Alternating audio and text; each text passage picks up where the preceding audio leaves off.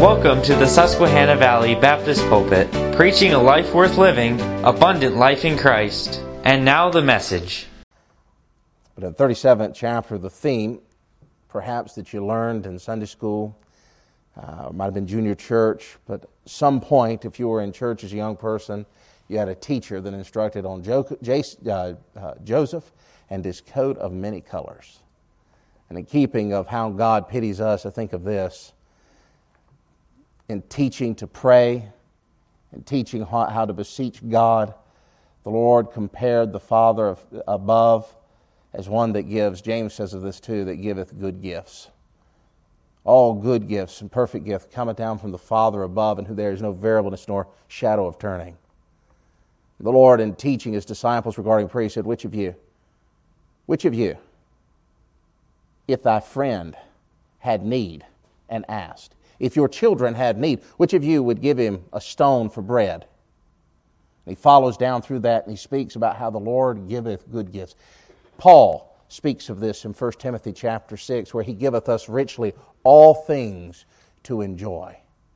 And we think of this coat of many colors here in the 37th chapter of Genesis. It was a treasured gift that Jacob had given to a treasured son. And yet he was not his only son.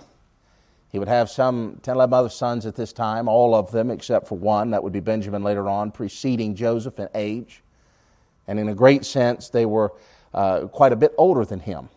They were men, and the Scripture indicates that Joseph at this particular time and place in his life was at best an older adolescent, 16, 17, 18 years old, there about that time. He's a young man. There's so much of his life and expectations and hopes and dreams that lies yet ahead.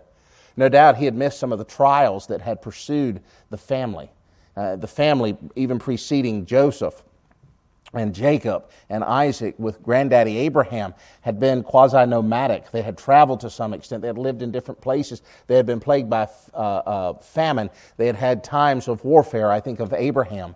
Isaac had been chased all over the countryside digging wells and seeing them filled in. I mean, this had been that which had fallen upon the family. At times they had been sought after and hated, and at times they had harmed others, as we recounted to you some time ago in the 34th chapter of Genesis. And Joseph seemingly missed a lot of that. He's a young man. He's a loved man. But he's a man in this particular passage that his very life hangs delicately in the balance. It's a frightening time. It's at this great time, as we read here in verse number 22, that Reuben, one of the older brothers, when he heard that they're after his blood, that they want to kill him and destroy him, Reuben cries out in verse number 21, let us not kill him. He said to them, shed no blood. It's interesting in verse 22 when you consider the events of the preceding chapter with Dinah, and Simeon, and Levi, and that treacherous behavior by which they engaged in all the men of Shechem and destroyed them. Reuben's thinking yet another time in which blood is going to be shed. Shed no blood, but cast him into this pit that is in the wilderness. Here's our phrase, and lay no hand upon him. And the purpose is given in the following verse, that he might rid him out of their hands. So if you put him here, it's in a wilderness, he'll be out of sight, out of mind. The heat of the moment will have passed. They'll let whatever insufferable attitude that they have against him cease. And I, as an older son, can go and gather him back at a later time. And I can bring him back to Dad and will have spared his life. I think that was his intent. When you go down to the end of the chapter, Reuben obviously leaves, and there's all this that befalls from the casting in the pit. Reuben leaves sometime after that, and then there's the transaction that occurs where he's sold to the merchants and carried away into Egypt. And you find in verse 29 that Reuben returns into the pit, and behold, Joseph was not in the pit. And look at his response. He rent his clothes. And frustration and grief and anguish and anger and disappointment and curiosity and packaged in all of these actions, considering why this occurred. What are you guys doing? And then he continues, what am I supposed to do when I return home to Dad? And they concoct a plan to take this very colored coat and to take it and to simulate, in fact, that he had been killed by a wild beast and to trick Dad. And Dad would grieve greatly for his beloved and thought-lost son, Joseph. And this is a powerfully packed 36 verses. But our focus, somewhat in the morning hour and in this evening, is on verse 22, where Reuben says, lay no hand upon him. Lay no hand upon him. I would remind you that in Genesis 22, when the Lord when Abraham was offering Isaac upon the altar, this was the very similar phrase that the Lord spake. The angel of the Lord cried out to Abraham, lay no hand upon him. We're not referencing again any type of corporal punishment that would defy other portions of Scriptures, including the book of Hebrews. The idea here, also in the book of Genesis in the 22nd chapter, the idea here is not to unnecessarily harm him that is innocent. Isaac did nothing by which he should be injured at all. And when God had given this reprieve, God had commanded, if you will, if I can put it in our vernacular, touch not the child. And Reuben, perhaps having heard this from years gone by, this miraculous, divine, angelic sparing of his granddaddy's life, would cry out at this moment, seeing that Joseph was soon not to be with this world if his brothers would get that way, would also commend them, touch not the child. And I think by way of us tonight, as we have focused on our Sunday School Promotion Sundays, we've focused a little bit on our young folks in our church. I'm glad to see here tonight. That's also got to be the cry of parents today and of those that influence young children. It might be aunts, it might be uncles, it might be grandparents, it might be close friends, to touch not the child, to not hinder them in a way in which would prevent them from accomplishing the full potential and acceptance of the will of God for their life. I'll point out quickly the first of these that we've covered some time before, but note, if you will, in verse number 14. Why would they touch him? Why would they injure him? They had no concern over his purpose. No concern over his purpose. I remember as a little kid, I was an older brother, am an older brother, and I'd get out to play with some of the older kids, and here'd come one of my younger siblings. That used not to bother me when I was a little bit. As older I got, I didn't want to hang around with the kids. Sometimes they might have seemed to me to be a little bit of a bother, a nuisance, if you will. Joseph is not wandering around in Shechem pestering his brothers. He's there because Daddy has commanded him to go and bring word back. You'll find that in verse number 14. He says, bring me word again. But yet we find Joseph, as documented in Scriptures, he's wandering around the field. I remind you that it was not because he did not know where he was going. Shechem was an important place in the mind of Jacob. It was important to Abraham. It was important to all the sons of Jacob. Shechem is first mentioned in Genesis chapter 12. It was the place of divine promise. In Genesis chapter 12, that's where that unilateral covenant happened, where God made what we refer to as the Abrahamic covenant. He was to pledge to him in the 12th chapter of a land, a seed, and a blessing. He did not make that covenant with Abraham in his conventional sense, but rather he lined up those blood sacrifices and he caused a great sleep to fall upon Abraham, and the Lord himself passed through in the midst. And so that covenant being fulfilled is an eternal promise that God has made with himself on the behalf of Abraham. It is not contingent upon the life of Abraham. It is not contingent upon the deeds of Abraham. It is contingent on the person and the eternality of the Almighty God. And that occurred at Shechem. And that promise only occurred to Abraham and his descendants.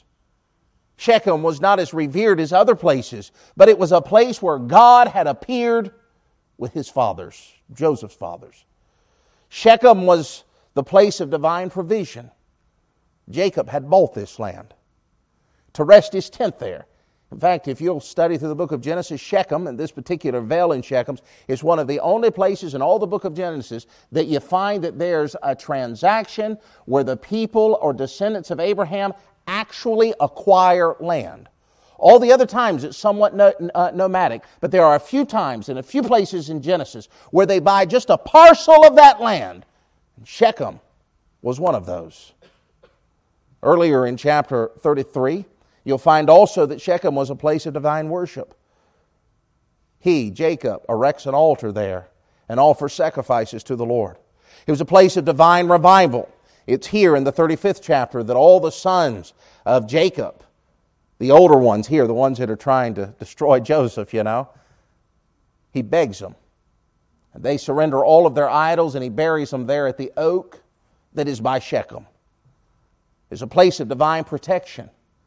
I'll say this a little bit, and I mean this in a general sense. But Shechem was a place of divine protection because it was out of the way. It was not the place of a major trade route. It was just a narrow area with a narrow road that led down towards Jerusalem and one that ran north up towards Dothan, for which was a major supply route. Shechem was out of the way. There's a lot that could be said, an application of wisdom that could be made in where our place of abode is. Now, I'm not one that fears the cities. I'm just not, but I'm also not one that's going to tempt things that occur in cities either. But there's something about our society today with the wickedness, and it has been this way from centuries, the wickedness that is often present in a city-type atmosphere.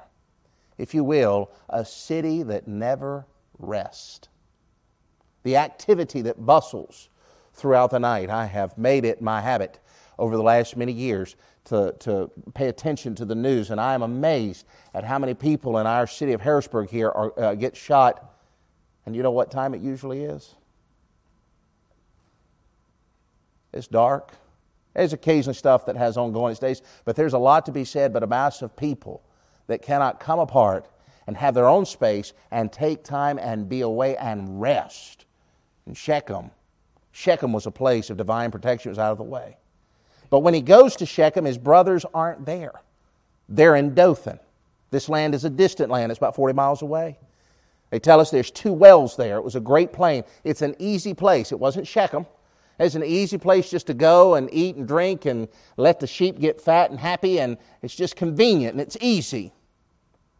Of course, it was a place of entertainment because there was a caravan route that ran from Syria clean through Dothan and down to Egypt. And that would be the very route these slave traders would take Joseph in. See, what's our application? Touch not the child. Keep the child present in the place of God's blessing.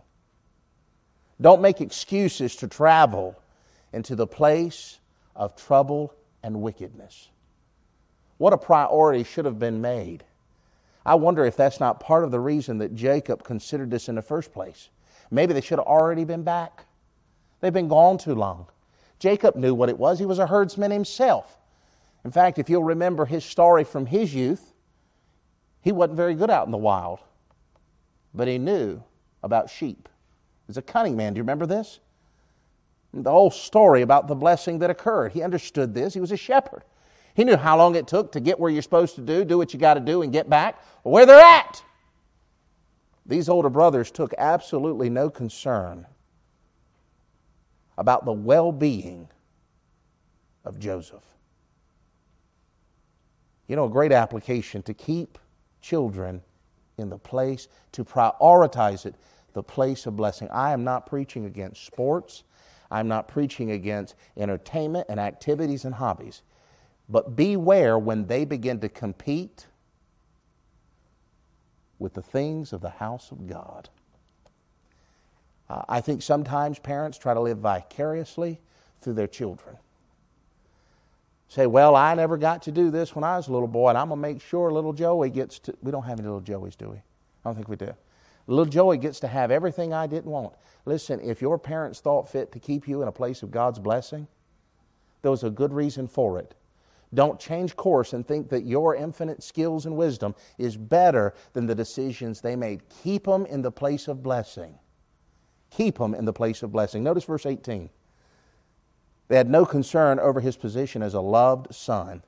The verse says there in verse number 18, when they saw him afar off, And then it continues, even before he came near, they conspired against him. They're planning his physical hit before they can make out everything about him. He's afar off. Perhaps identified him by the color of his coat. You know, you would think that if Joseph was precious in the eyes of Daddy, that alone would warrant some level of security for Joseph. You would think that as Joseph's coming, even if they didn't like him, and the Scripture talks earlier about them hating him and being envious of him, you would think, well, Daddy loves him, and that ought to be a level of protection. They did not care about him regardless of how he loved. They hated his innocence. They hated the fact that God had spoke to him through dreams. In so much in verse number 4, they could not even speak peaceably to him. These are violent men. They are men that had hatred in their hearts, as exposed earlier in books of Genesis and chapters of Genesis. These were men that had no concern for the innocence and affection that anyone, including Jacob, had for Joseph. That's our lesson we spoke of in the morning hour. Keep the child tender. Protect them from the corrupting aspects of the world system that would destroy them. No wonder the Scripture says that friendship with the world is enmity with God.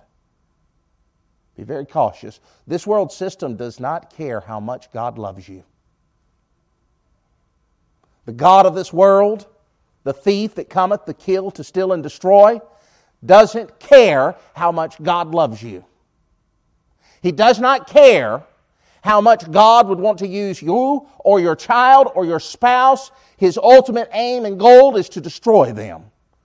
And if we would seek to learn from the lessons of Joseph and his brother, we would have a concern for our children and for those in our sphere of influence and for the position they have as one that is loved by the Almighty God. I am completely blown away by the level of innocence that gets corrupted on a regular basis with children. And their heart begins to get hard and wicked. And there's a number of things, there's a number of things that we could blame it on. And some of them we'd be close and some of them we'd be distant. But it's wretched in a society. And that society moves with each passing generation worse, and what makes it worse is that each passing generation gets further and further away from the principles of the Word of God.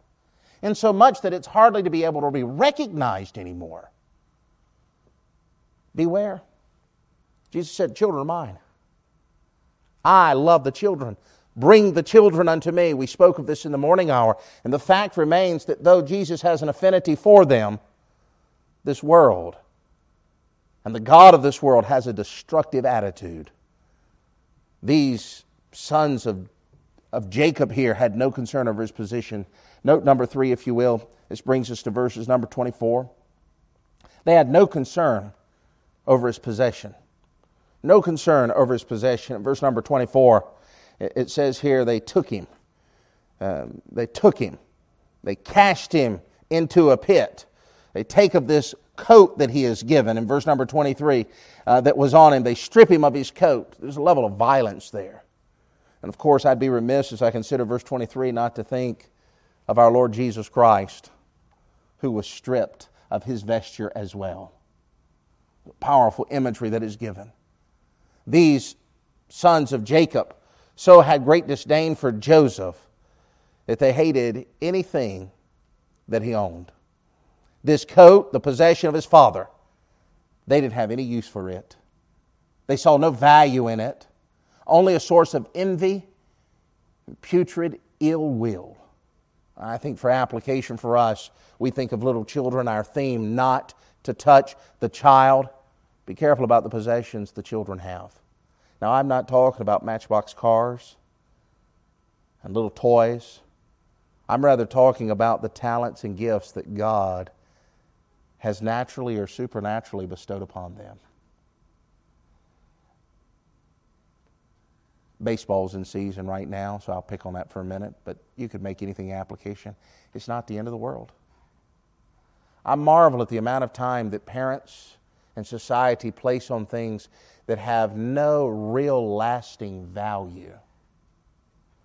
I'd kind of be honest, I miss the days where some of the classic education was present, where little children were taught, music, something that they could engage in over the course of a lifetime. There'll come a time. Let me just poll you for a minute. How many of you had a hobby? And I'm really not asking the young folks here. You got to have some gray hair about you, at least a gray hair. But you had a hobby as a youth that your physical age right now prevents you from doing today. You played baseball, couldn't do it. One of my favorite ball players, I've watched him literally all of my life. He plays for St. Louis, Albert Pujols. He's still playing in Major League Baseball. He's like 90,000 years old. 6 home runs and he'll have 700. It amazes me. But you know what? He's not clipping them like he used to. It's not because his want died. His ability has waned. That's going to happen to all of us. Be careful. These little children, they represent a replenishment of talent and from the spiritual side, a supernatural gift that God has given to them. Now, I'm not suggesting that we force them into missions work or force them into a pulpit or force them into a class to teach, but I do think that we ought to prepare the way for them to minister in. Zacharias, over in the gospel, knew that his son, John, of whom he did not appreciate the name, was going to be a prophet of God. Now, I realize we could focus a lot on Zacharias' willfulness and the naming of the child. I understand that. But it was miraculous. John was one of the few children born who had his name presented prior to his birth, of whom his parents knew somewhat early on, before perhaps they really knew they were angelically conveyed of this sort. John the Baptist. It should be in no small wonder that Zechariah paved a little bit of the way for John. That's what I'm talking about. You know, there's a lot of talents and gifts that have great, and I'm merging 2 of them. A talent being something that is naturally given. When I speak of gift, I'm talking of something that is supernaturally given as a child of God. But oftentimes parents we just don't seem to really care about that. Man, if your child has a fantastic ability to memorize, why would you have them? Why would you encourage them to memorize Beckett baseball stats? Give them something that has eternal value, at least a moral value in this life. There's a place for it. These children of Jacob, touched the child in a sense that they had no concern over his possessions. Keep the child unspotted. Yes, keep the child uncorrupted. Allow them early to minister before the holy God. Do not rush them into the filthy, corrupting, confusing system that will taint these precious treasures that God has bestowed only briefly to us. Touch not the child. A 4th one, if you will. Look in verse 25. I note, really even reflecting back to 24 a moment, he's in the pit. And I would have you note that in this pit, it's empty. There's no water in it in verse 24. You come to 25. These other brothers, likely minus Reuben, sat down to eat bread. They lifted up their eyes, looked, and behold, a company of Ishmaelites came from Gilead with their camels, bearing spicery and balm and myrrh and going and carrying it down to Egypt. I want you to emphasis on this. They had absolutely no concern over his person. They cast him into a pit. Now, no statistics are given on this pit. I don't know if it's 6 foot deep or 6 meters deep. Did you see what I did there at crossing of 2 systems? Get you to thinking. I don't know if it's 20 feet deep or 6 feet deep. I don't know how wide it was. I don't know how, I'm certain it was rocky. I don't know how many rocks were in there. But I can imagine to be cast into something brings indicatively to my mind that there was a force there with an unpleasant thud at the end of it. There's no water in the pit. There's no essence that there's any food in the pit. And where are they at? They've gone from thence and sat down to eat their hamburger. No concern over his person. No water, no bread. They're eating, he's not. Note this is important. They have placed him in a place of direct isolation. No concern of his person. They don't care about his well-being. They don't care about his aspirations. And I'd be remiss if I missed this one. There's no concern about a future inheritance. Because he is their brother, he is entitled to a portion that comes from their father. They don't care what God wants to do with him. They don't care what Daddy wants from him. Let him be cut off and isolated. You know, we'll stop for a moment and pause on this. Our application to consider is to keep the child safe. Isolation for children is not conducive to well-being. Not when they're 5, and most certainly not when they're 15. Now, you marvel at this if you will. But it's a wonder a lot of the atrocities committed by these teenage, usually boys, when they investigate them, why is it they always spend a lot of time to themselves? Have you ever noticed that? They're holed up somewhere with digital friends. That fellow down in Texas, his friend was in Germany. This girl's never met him. They had only recently started connecting and they're texting back and forth. Or they don't even write well. They're not academically inclined. They can't stitch a sentence together, but they have written manifestos. It's like a personal diary of venting, not to a person, but to a screen. A level of isolation is not a good thing, especially in the adolescent world. It's not a good thing as adults. Sometimes we mistake a level of rugged individualism or personal responsibility and somehow thinks that that's me and me alone. It's not good for you to be that way. It's not good, the Lord said of Adam. It's the first criticism, and it was a divine criticism, but it's the first criticism that God made of His creation. It's not good that Adam should what? Be alone. Now listen, what bad website was Adam going to go to?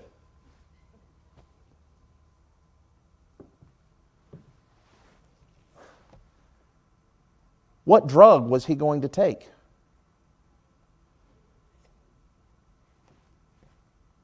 You think of all the sins that plague society, which one was he going to commit? I mean, it's amazing. They found one. But I'm saying all of the temptation, even in that perfect place, the Garden of Eden, God made a deliberate statement. It's not good that man should be alone. It's still not good that man should be alone. That's why we have cities and townships and hamlets and boroughs. There's a level of safety in that. I won't go too far in this, but let me back you. How many remember, I spoke of this some time ago as an example, but maybe in the summer. You remember Ruby Ridge back in the early 90s, that fella? He got held up on charges and he ran up to his place that he owned up almost in the Canadian border, and they sent the agents in. The amazing thing, his daughter testified of this, a friend testified of this, federal officials testified of this. Almost all of it could have been avoided. But he was so isolated that the advice and counsel he was receiving, the imagination of his mind, turned him against everything he couldn't even think straight. Had it not been for one man that walked all the way in there unarmed, past a bunch of guys up to a door with guns pointing out him, they'd all died. One man with some sense. It's not good to be alone. They put this child in an isolated place. The thief cometh not, John 10, but to kill, to steal, and destroy. Children need protecting. Dangers abound. Listen, dangers abound in the internet. Dangers abound on TV. Dangers abound in a library system. I wouldn't just let my children go in a public library system and randomly pick out books and say, this is a good thing for me to read. They abound in school systems. They abound in neighborhoods. They, the sons of Jacob, were able to abuse Joseph in some degree because of his youth and inexperience. These men were seasoned men. They had seen physical combat. Many of them, or at least some of them, had taken the lives of other men. And they fully intended to gobble Joseph up as well. Now, I'm not one that suggests that there's an evil lurking behind every bush. And every time that bush's leaves shake, whoo, there's something evil popping out of it. I don't feel that way about life. I don't think that's the case. But you'd be remiss if you took the other extreme and said, really, it's all for nothing.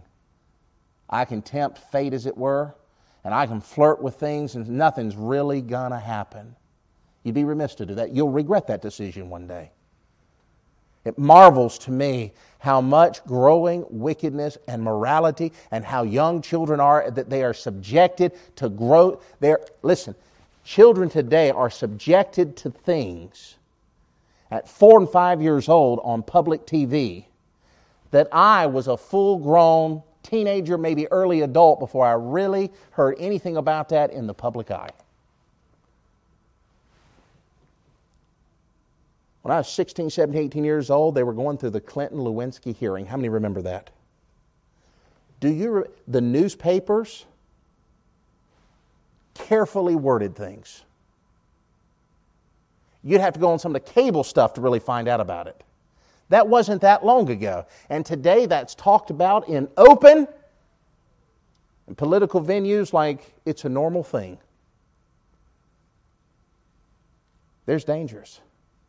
The danger of isolation. Why? Because he's seeking to destroy. Certainly it could be said that if the evil one cannot attack the adults, if they have committed their lives to Christ, then certainly the children will be the next one he seeks to lay his hands on. There's a lot of things that come to mind. For time's sake, I'll move on. I'll give you this fifth one. Look at verse 20. Back up just a moment. Come now, therefore, let us slay him, cast him into some pit, and we will say some evil beast have devoured him. And note this almost with sarcastic refrain. We shall see what will become of his dreams. I rehearsed to you that these dreams, their dad knew, were divine. His sheaf of wheat, and all the other brothers bowing down to him. Then the second dream of the sun, the moon, and 11 stars all bowing down. And even Jacob said, what? Your mom and I and all your brethren rebuked him. They knew from whence these dreams came, that they were divinely given. I'll remind you of this. They took no concern over his potential. The dreamer. Let's see what happens to his dreams. These were given of God, but they were hated. He was to be a provider of sustenance, a shelter for danger. He had been equipped both in his temperament and his mind and his ability to do things of which they had not considered.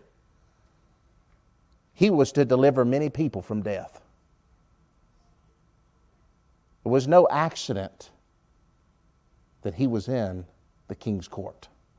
Now you can look at this as providence, and I believe that truly said, and you can note the divine providence of how God, through his greatness, overcame, not even the best of words, through his foreknowledge, knew the actions of men. But at that child's young age, God gave him the temperament. God gave him the understanding. Those were all present. You look at a young child, they have a potential. On the human aspect, there's a potential. But on the divine aspect, for the younger child that comes to Christ, there's a supernatural potential. The application, keep the child focused. Remind them that they are born with a purpose. It's one of the reasons that I think theologically a Bible Christian has to take an affronted, defiant view against evolutionism. Just at the mode of life, one says there's purpose and the other one says there are accidents. If your life was accidental, it's cheap, it's casual with no intent. But if your life has a purpose, God has made you with the genetic DNA that He wanted you to have.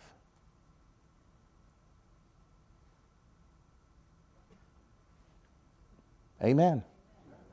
That's how He's made you. You don't have to wonder if you need to be a little girl or a little boy. God has made you into, and by the way, let me tell you this too. He said it was good. He said it was good. You know what that means? A little girl in the sight of God is a good thing. A little boy in the sight of God, that's a good thing. We've got to be careful sometimes how we often look at this as one second class. That lays second class. I love the passage, 1 Corinthians chapter 9. In defending his apostolic position, Paul speaks about marriage and labor and work as his apostleship. And he makes an interesting statement in verse number 4. He said, "Have I not right as the other disciples, like Cephas, to lead about a sister as a wife?" You know, he's not talking about marrying a sister. You know what he's saying? A believer. A gal Christian. Not a guy Christian, a gal Christian. She's my sister. She's my co-heir. She's my partner in Jesus Christ. Yes, we have an order and arrangement that God has dictated in this day, but in heaven, it'll be a different matter. He recognizes this in a full essence. I'd be remiss if I didn't also say when he's speaking of sister, he's talking about the exclusivity. He had no right to marry an unregenerate person. He covered that previously in the book. He's talking about marrying a believer. Keep your child focused. To every decision they make, their life has a purpose. It matters what they do with their life. It matters who their friends are. It matters who their girlfriend or boyfriend is. It matters these things. Don't tarnish them. Prompt them. Encourage them to seek things which are above. Ask them the $10 million question. What does God want from you? How is God pleased with this? Make them defend it with biblical principles. Why? Because they're important to the Almighty God. Teach them the Scriptures. Be what the Scripture commands of you to be. Let it illuminate your path so that they can act accordingly. Do not put out the light of Scriptures to the eyes of these children. There are some things that are ignored, yet can be reclaimed. You go places today and you'll find reclaimed wood, Came off a barn. And it got weathered and beat up and ugly, and somebody took it off, cleaned it off, and they can build something fantastic. There are things that can be ignored and reclaimed. There are things that can be discarded, yet recycled for another purpose. There are things that can be forgotten and yet repurposed. But children are a treasure. They are the link to a potential ministry that one may never otherwise have had. Don't waste them. Touch them not. Important lessons from Scripture. Let's stand to our feet. Father, thank you for listening. If you'd like to contact us, please write us at P.O. Box 126541, Harrisburg, Pennsylvania 17112, and visit our website at www.svbcpa.org.